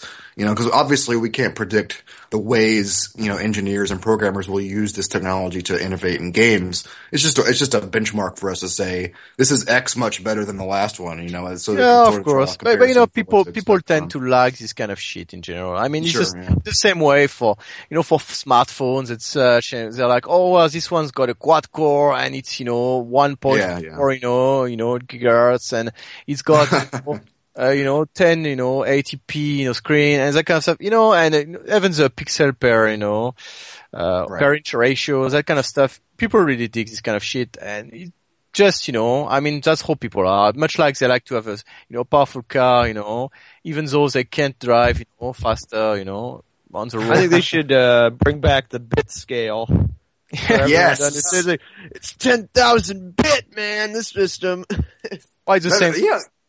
That might actually be a pretty effective, just a quick marketing thing. Because, we are the generation now that's like the console leaders. We're the ones that buy these things. They should probably start marketing in terms of what we grew up on. It's not our parents buying them for us anymore. Yeah, Now exactly. it's us. But yeah, it is funny because I remember that used to be the biggest thing. There was like, oh, this is 32-bit, but is it really like the 32X? Yeah. Not really 32-bit, and this. What was it? The Jaguar, the first 64-bit system. Holy shit, 64.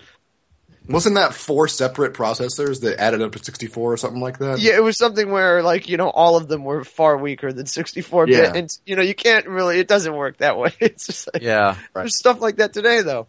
So I don't know. Yeah, but it's interesting. It's something that at least I don't know. Maybe gamers of more recent generation don't give a shit about bits or understand it or anything, or 8-bit is the only thing anyone knows because of what it represents. Yeah, that's probably right. I said so in a thread for the PS3 successors thread, but I'm still absolutely looking forward to Sony's show because, man, if Kaz Hirai train gets wreck up there, potential. Oh yeah, man, I'm super excited about that. That Sony 2006 show is really remarkable, and everybody should go watch it. Legendary. That horrifyingly bad press conference. It's cringe-inducing throughout the whole thing. So yeah, I can't wait to see what Sony does on February 20th for that alone. Similarly, how much these are going to cost? $400 for the base one. Yeah, it's what people are saying. Yeah. Yeah. What about the Xbox? Same? Probably. Actually, I think it'll be a little cheaper. Just there's been some talk that it'll be subsidized, similar to how you buy cell phones. That you will subsidize it over the course of 2 years. Like maybe it has a $250 base price, if you want, but you pay a licensing fee or an Xbox Live Gold, subscription rate slightly increased to pay over at the 2-year time or something like that. Huh. I think Microsoft might try some interesting price structures. They did in Canada, actually. That's why that is what that theory is based on. Is they try to subsidize Xbox 360 in Canada for I guess $250 or something like that for the 20 gigabyte model. Huh. Anyway, yeah, I didn't have much more to say about the Sony stuff. I mean, yeah, it's exciting. I guess that there's new consoles, only in the sense that I'm sick of hearing about its current generation. It just makes me think I just think it's oh man, that's expensive. Why are they doing that? Oh yeah. Yeah. Aren't these ones powerful enough? But yeah, like Az says, I guess it's it kind of holds it all back because, even the PC guys can't blow it out because they've got to make it portable. Well, not for every game though. I mean, there are console, independent games like Diablo 3 is one, for example, but obviously not a great example.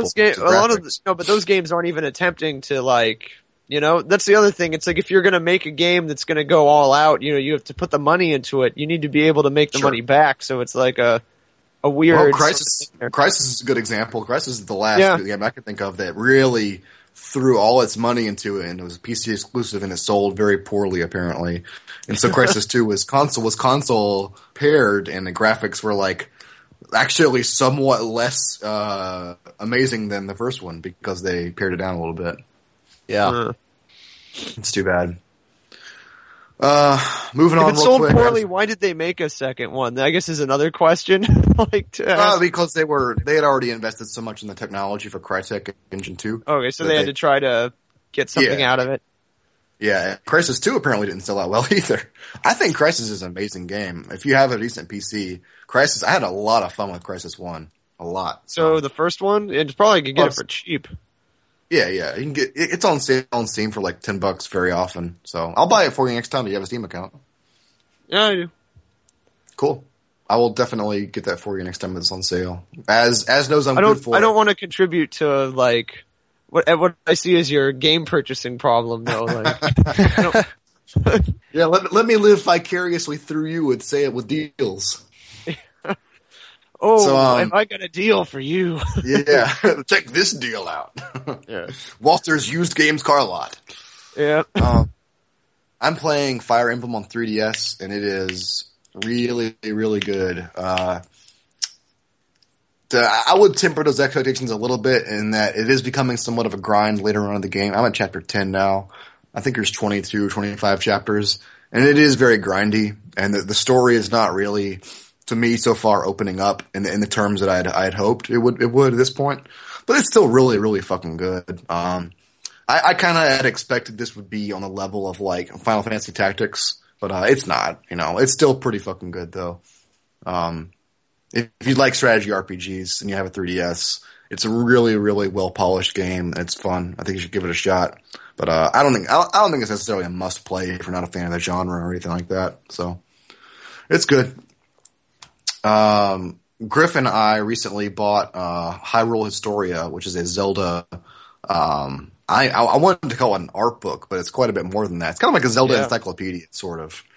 But it's also sort of a Zelda like magazine or brochure, sort of. It's got a little bit of everything. Yeah, it's got it's got manga in the back, which was pretty terrible. I didn't actually read it. I just skimmed it. It looked neat. It looked like it was some neat plot added on to Skyward Sword, but I didn't bother reading it yet.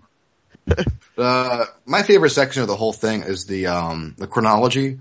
Not necessarily for the timeline that they kind of arbitrarily choose for us, but yeah, the timeline's like whatever. I don't really care about that. But that chronology section of the book is really interesting because it goes into all the main story hooks for each game, and it has like a little detailed part about each one, all the lore that's introduced in each game.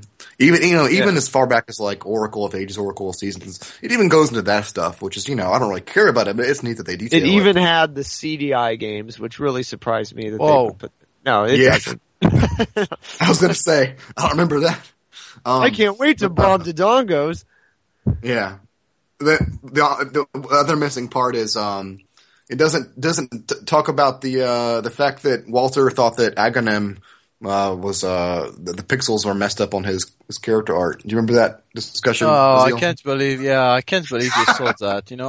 Seriously. It's not your fault, but I haven't remember. You thought it was like a skinny guy, or something like that. What? No. It's really difficult to explain, like on a podcast. Yeah. I'll put a picture of it up there.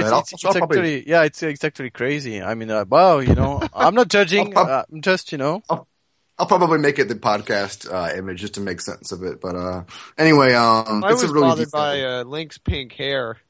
Like, just so they can basically make him a pink bunny. That was, I always wondered why they make his, It was dumb. I mean, if you have to have that color in there to make him a pink rabbit, put it on, like, I don't know, his belt or something, and make him a brown rabbit.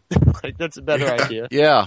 Did they discuss that in the book? I don't think I remember them. I didn't read. I haven't actually had a chance to really read anything in the book other than like I read over like some of the timeline stuff just to like so I could talk about it today. Like if need be. It's difficult.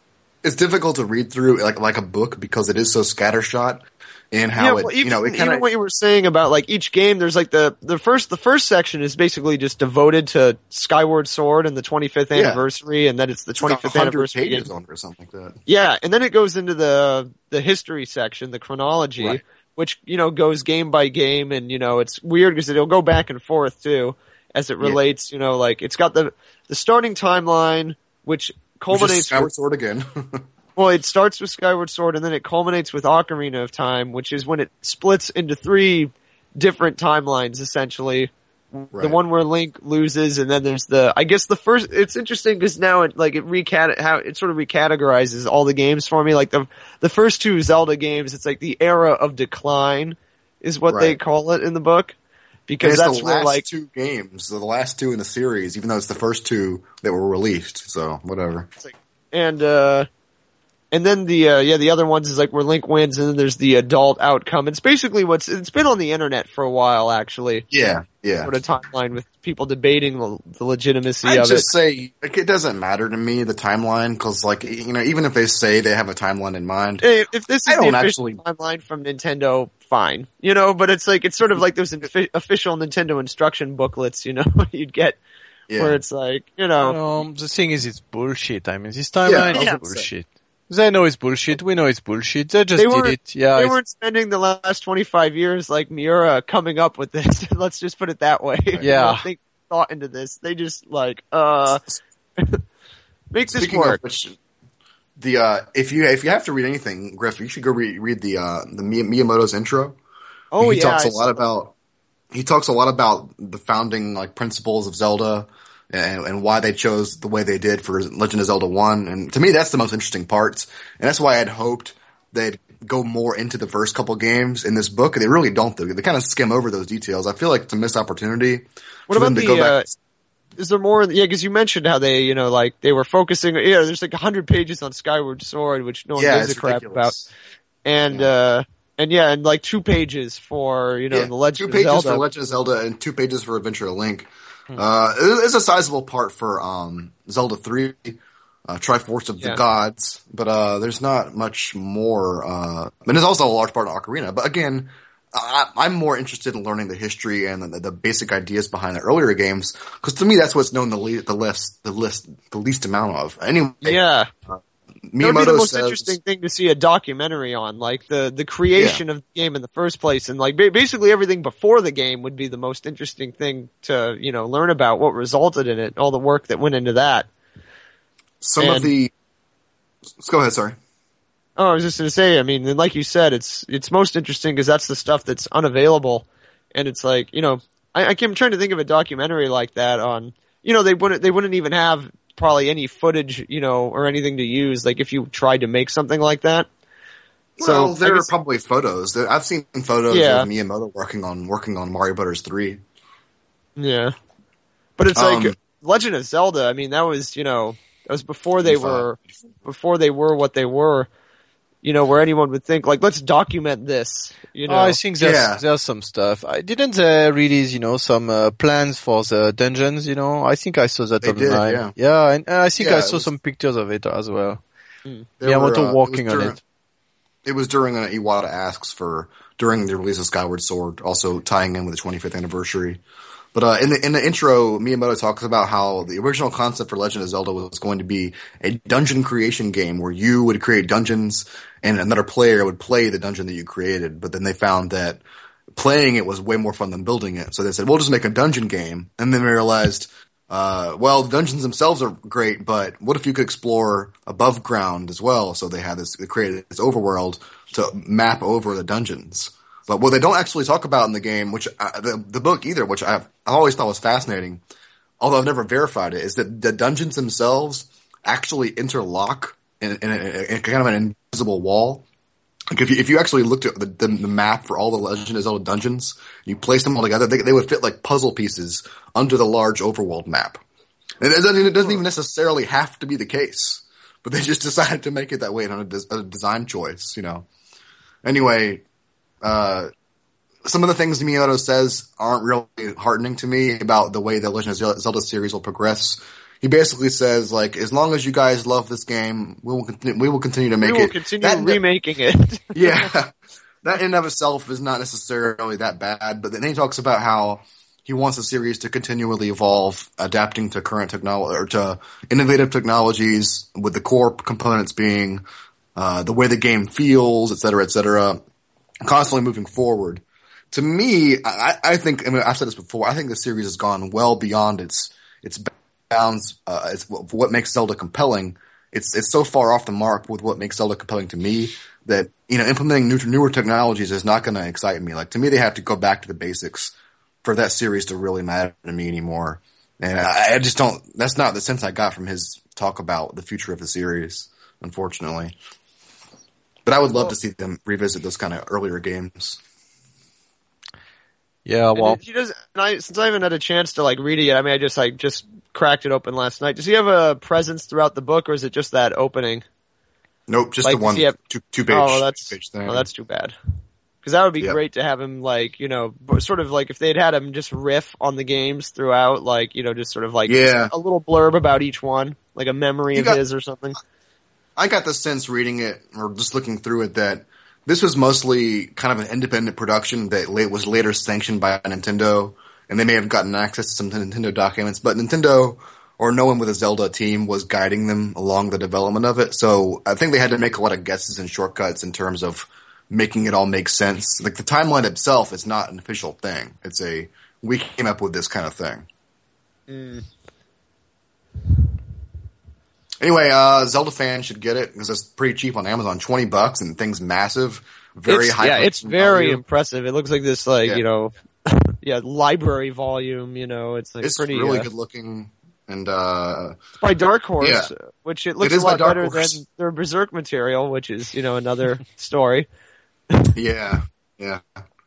It makes you think of how awesome would a Berserk volume be that size and that hardbound. Oh my god! Oh yeah, I was thinking that when I was looking at like the manga in the back, I was like, oh man, if the Berserk pages were this big.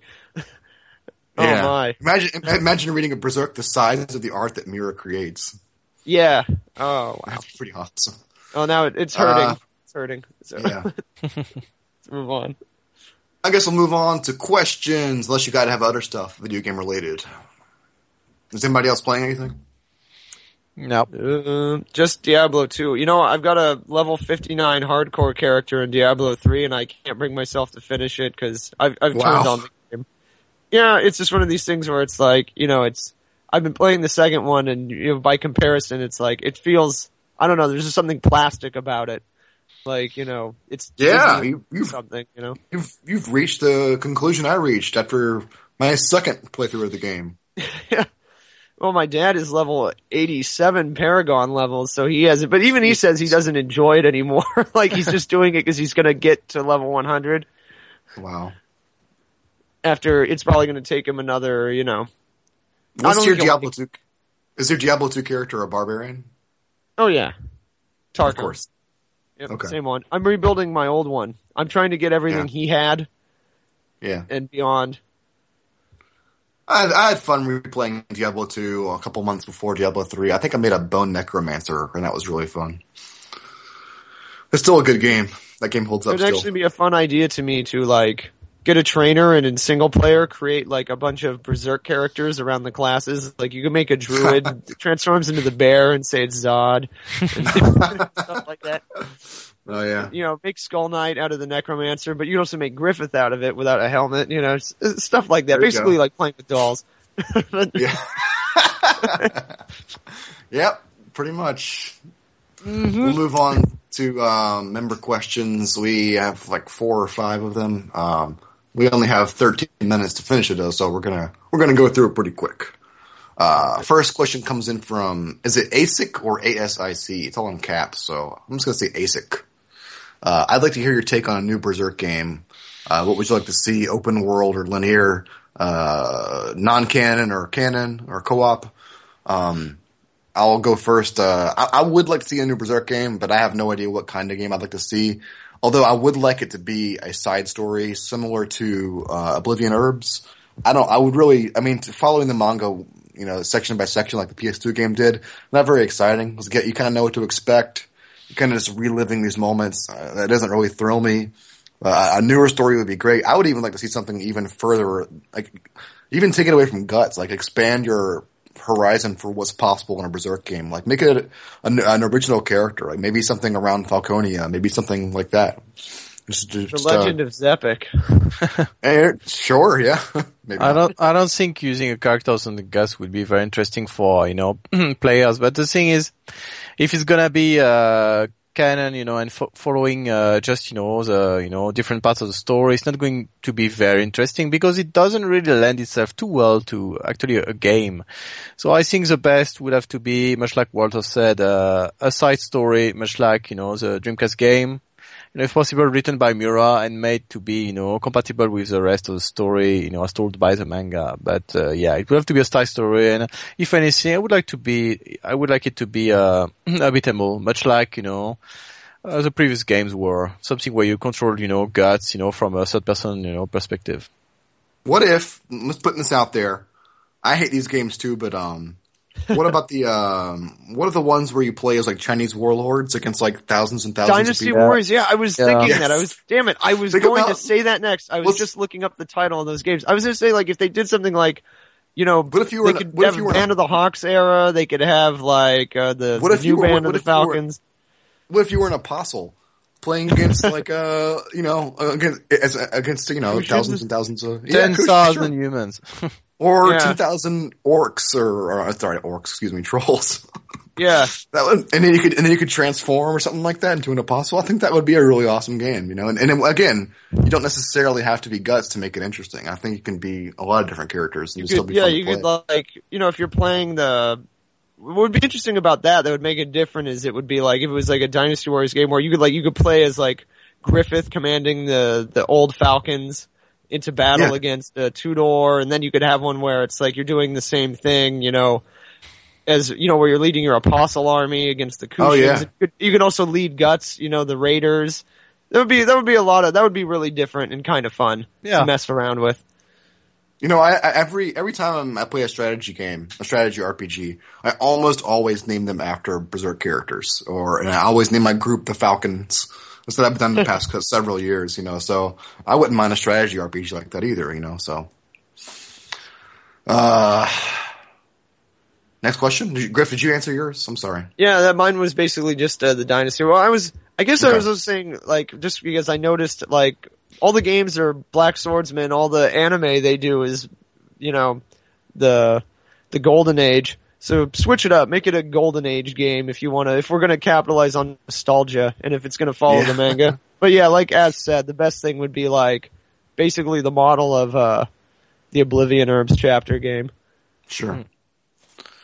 Next question comes from Gobs. He asks, is there any part of Miura's art that you don't think was all that great or could have been done better? If so, what was it? I've already given my answer earlier in this episode, so somebody else. There are specific panels which, I think could be done better all over, you know, all throughout the series.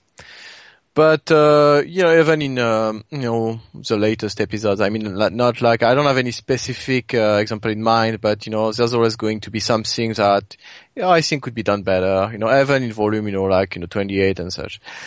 But, generally speaking, not really. I mean, there's some parts where the, you know, art was not as good as, you know, in other parts of the series, but, you know, I don't really have, you know, something specific to say. I would have to post, you know, specific panels.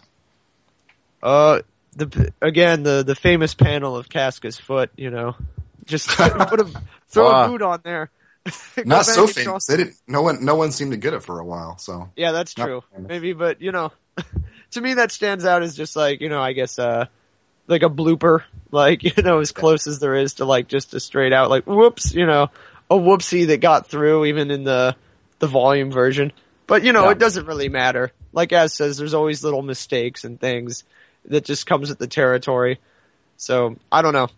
I guess, I mean, overall, style-wise, I've always liked it. I even liked, like, the old Black Swordsman stuff, you know, the more Spartan early, you know, stuff that's more representative of, I guess, you know, it would look like a detailed manga if it wasn't Berserk.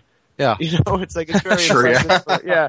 You know, it looked like a really great, you know, manga, but, you know, we're just used to such higher standards now with the series. So yeah, that's about all I have to say about it. Next question. Check out my thread to see more. Yeah. Grail asks specifically, Azil, can you humor us with the story behind the famous croc photo? Or is it an alligator or a croc? No, it's a crocodile, and it was actually in Africa, you know, in the wild jungles of Africa, and actually there's a lake where there's, you know, tons of crocodiles, you know, and, you know, tourists can go there, you know, if you know the guys, and they'll feed a chicken to the croc, and you can, like, you know, just take a picture with it. So yeah, it's nothing really special. It was in Africa. It was in a country specifically called Burkina Faso, which was previously a Belgian colony, I believe. At the time it was called, you know, La Haute Volta. So nobody cares about this. Anyway, yeah. So yeah, it's in West Africa, and there's nothing really specific, you know, to say about it, other than that, I guess. Now, the crocodile wasn't drugged. I didn't wrestle it, anything. It's just, you feed him a chicken. So while it's got it in its mouth, you know, it's less likely to try to bite you and, you know, unwind your limbs. So, yeah. Well, I was going to ask you that if they fed it the chicken to, like, sort of fill its belly, and so it'll be like, you know, just sort of sit there. Well, the thing is, it's got the chicken in its mouth, so it's, you know, it doesn't want to lose it, you know, by biting occupied. him. Yeah, I see, pretty much. And the thing is, that one was a pretty old crocodile. I don't know exactly how old, I forgot, but it was pretty old, so it was also less likely to be, it's less aggressive. And the villagers, actually swim in the lake, around the crocodile. So I don't know, there must be accidents from time to time. But yeah, it's a pretty old picture. When you approached the crocodile, whenever the tour group arrived at the crocodile, was everybody like hesitant to do it? And then you stepped up and you were all like, well, the thing is, I say it's a tourist place, but it's not like, it's not like there are cars of Japanese tourists, going there or anything like that. It's not like Disneyland? Yeah, I went there with my father because he really knows the country well, all that region, the Sahel and such. And so, yeah, I went there with him and my brother at the time. And yeah, we just did this. It was just, just us, and I don't even think it's being done anymore because of accidents, because people actually got, bit by crocodiles and, possibly killed, and such. So it was not like a very, yeah, maybe saying it was touristic was a bit, exaggerating, but yeah. Okay. It's something they did with tourists in order to, make some buck on the side, because obviously to them,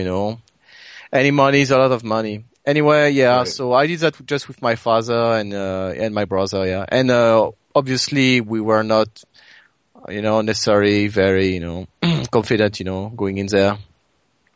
Actually, as a matter of fact, as I put my foot on the croc, I pressed, a bit too much and it actually moved a bit, like it turned around and was like, the fuck you're doing, yeah, and I just, I don't know, I didn't feel, too intimidated. I just stayed there and no problem, and we took a picture and we just left. But, after that they were like, yeah, dude, come on, what the fuck you doing? Yeah. But, yeah. Yeah. The only wildlife I saw in Africa was from a distance through a zoom lens, unfortunately. Yeah, didn't you do a safari when you went to see your sister? Yeah. I went at the base around Kilimanjaro, we did a safari. The only trouble I had, it was gorgeous. The one thing I'll say about Africa was that, because the landscape and the geography is so flat, the sky seems 10 times larger out there than it is in places I've seen in my lifetime. So it's really amazing to see Africa like that. But the wildlife, we didn't get too close, and I was with a bunch of tourists on a tour van, and everyone else had, 1000x zoom lenses, and I had my little 12x zoom lens. It did not go very far. So that was unfortunate, but yeah, it's amazing. Everybody should take a chance whenever they have a couple $1,000 to spare. Go take a safari. Next question comes from Incantation. Isidro, at this current age versus Guts at this same age in versus mode, who do you think would honestly win? I don't know. Well, I was thinking about it. I was trying to, come up with sort of strengths and weaknesses, and I even with the magic stuff, I still give it to Guts. I just think he's more seasoned. Yeah. Well, Guts is the main character, He's always going to win. He's going to win on principle. He's going to put down his main character, calling card. He's got more guts, This is his nickname after all. That's why his friends call him Guts. Because he's got him. But, I don't know, I was just thinking about it, and Isidro is still too, up in his head about all this stuff, He's always, every time he has a showcase fight, half the showcase is him thinking about, fighting. Whereas, Guts just, by a certain age, Guts just destroyed people. I mean, I think he's lost, we've seen him lose 3 times. Once was to Griffith, and the other 2 were when he was a child, getting, beat by Gambino, and then, by that one guy who Gambino killed, the one who hits Guts in the back with the Morning Stars. So it's, to give Isidro some credit, Guts has been fighting since he was born, whereas for Isidro, he actually chose a lifestyle, later in his life, so. Yeah. Right. Yeah, I mean, he's a relatively newer, fighter, he pretty much began learning by following Guts. Before that, he was sort of just a thief. Yeah. Yeah. Well, it would be depressing though to see like, adolescent Guts somehow beaten by like Isidro because Isidro throws like a magic bomb at him and blows him up. It's like, that's not fair. Yeah. I guess that's it for questions. Yeah. I say that phrase every single time too. Wow. Yeah, I guess we're done with the show. I realize, Azil, now that we finished, that you saw Django Unchained, right? Yeah, that's right. And that was good? Yeah, I liked it, yeah. I think it's pretty good. So, yeah. I don't know what you want me to say about it, but yeah. Honestly, it was pretty good. I think, Tarantino's movie tend to be, overrated, these days. I mean, I didn't think Inglourious Basterds was incredibly great or anything like that. But, Django was honestly pretty good. I liked, even the little stuff like, having Franco Nero in there, it was neat. And, the way he treated, of course, I'm not very familiar. I mean, I'm not as familiar as you guys have to be with, slavery in America or anything like that. But I think he managed to treat the subject somewhat, tastefully while still, making it an action movie and having the, black hero be a badass. I read in an interview, he said he made the movie so that, young black people could have, characters they could identify with, someone who's badass and just, and yeah, I think that's actually, he actually managed to do it. And I wasn't, too confident about Jamie Foxx, going in because I didn't feel like he was necessarily a great actor, but actually I think he really played, well into the role. And of course, Christopher Waltz, was, great. And even, DiCaprio and all the others were pretty good. So overall, pretty good movie. Entertaining. And I didn't see like, the movies like, 2 hours and 40 minutes. And I wasn't bored or anything like that. Whereas, holy shit. Yeah, when I saw, long. When I saw The Hobbit, I was bored the fuck out of my mind. Like I was like, shit, when is it going to end? Oh no, they're still fighting. Oh no, another fight. Okay. Oh, not another ending. Yeah, now they're going to be taken away by the eagles. Okay, now they're going to be dropped off. All right, let's get on with it. So yeah, honestly, pretty satisfying. I'll check it out whenever it's on VHS. I can go rent it. Blockbuster. I'm gonna get it on beta. I'll just go by my local Blockbuster and pick it up. Yep. Whenever it's on. I'm not a huge. It's a story more representative of Berserk and its revenge tale heyday when it was a fantastic Quentin Tarantino story. Not the Lord of the Rings, not the Hobbit story that it is now. As I was just explaining the difference. No, what were you going to say, Walter? I was just going to say I'm not a huge Tarantino fan. I really love Pulp Fiction, and I like Jackie Brown for what it does. But I don't think Kill Bill's kind of embarrassing to me looking back. I thought Inglourious Basterds was fun, but not necessarily like super significant. So I mean, I'll watch it, but it's again, the name Tarantino doesn't really like bring me screaming into theaters. It's just not the kind of movie that QT gets me in there. Yeah. But I feel kind of the same way. It's like I think all his movies are highly entertaining though. So I mean, there's that. It's just people go overboard. Sometimes they go a little nuts, but it's always very entertaining. And I think when you watch them, that's the aim. It's to be entertaining. It's like I don't think he's always I think a lot of this stuff gets attributed to people.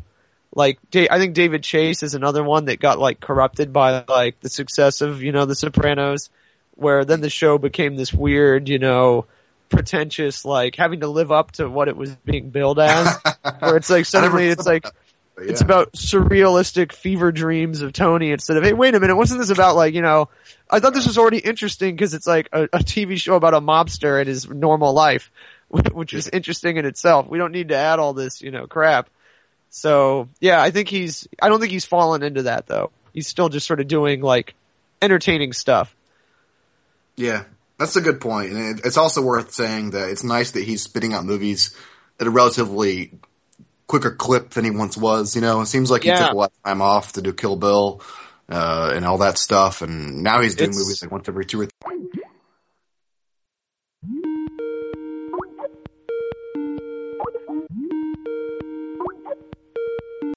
Click the button, by mistake.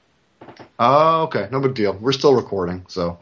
Well, We'll just we'll include that part for fun. sure. Okay.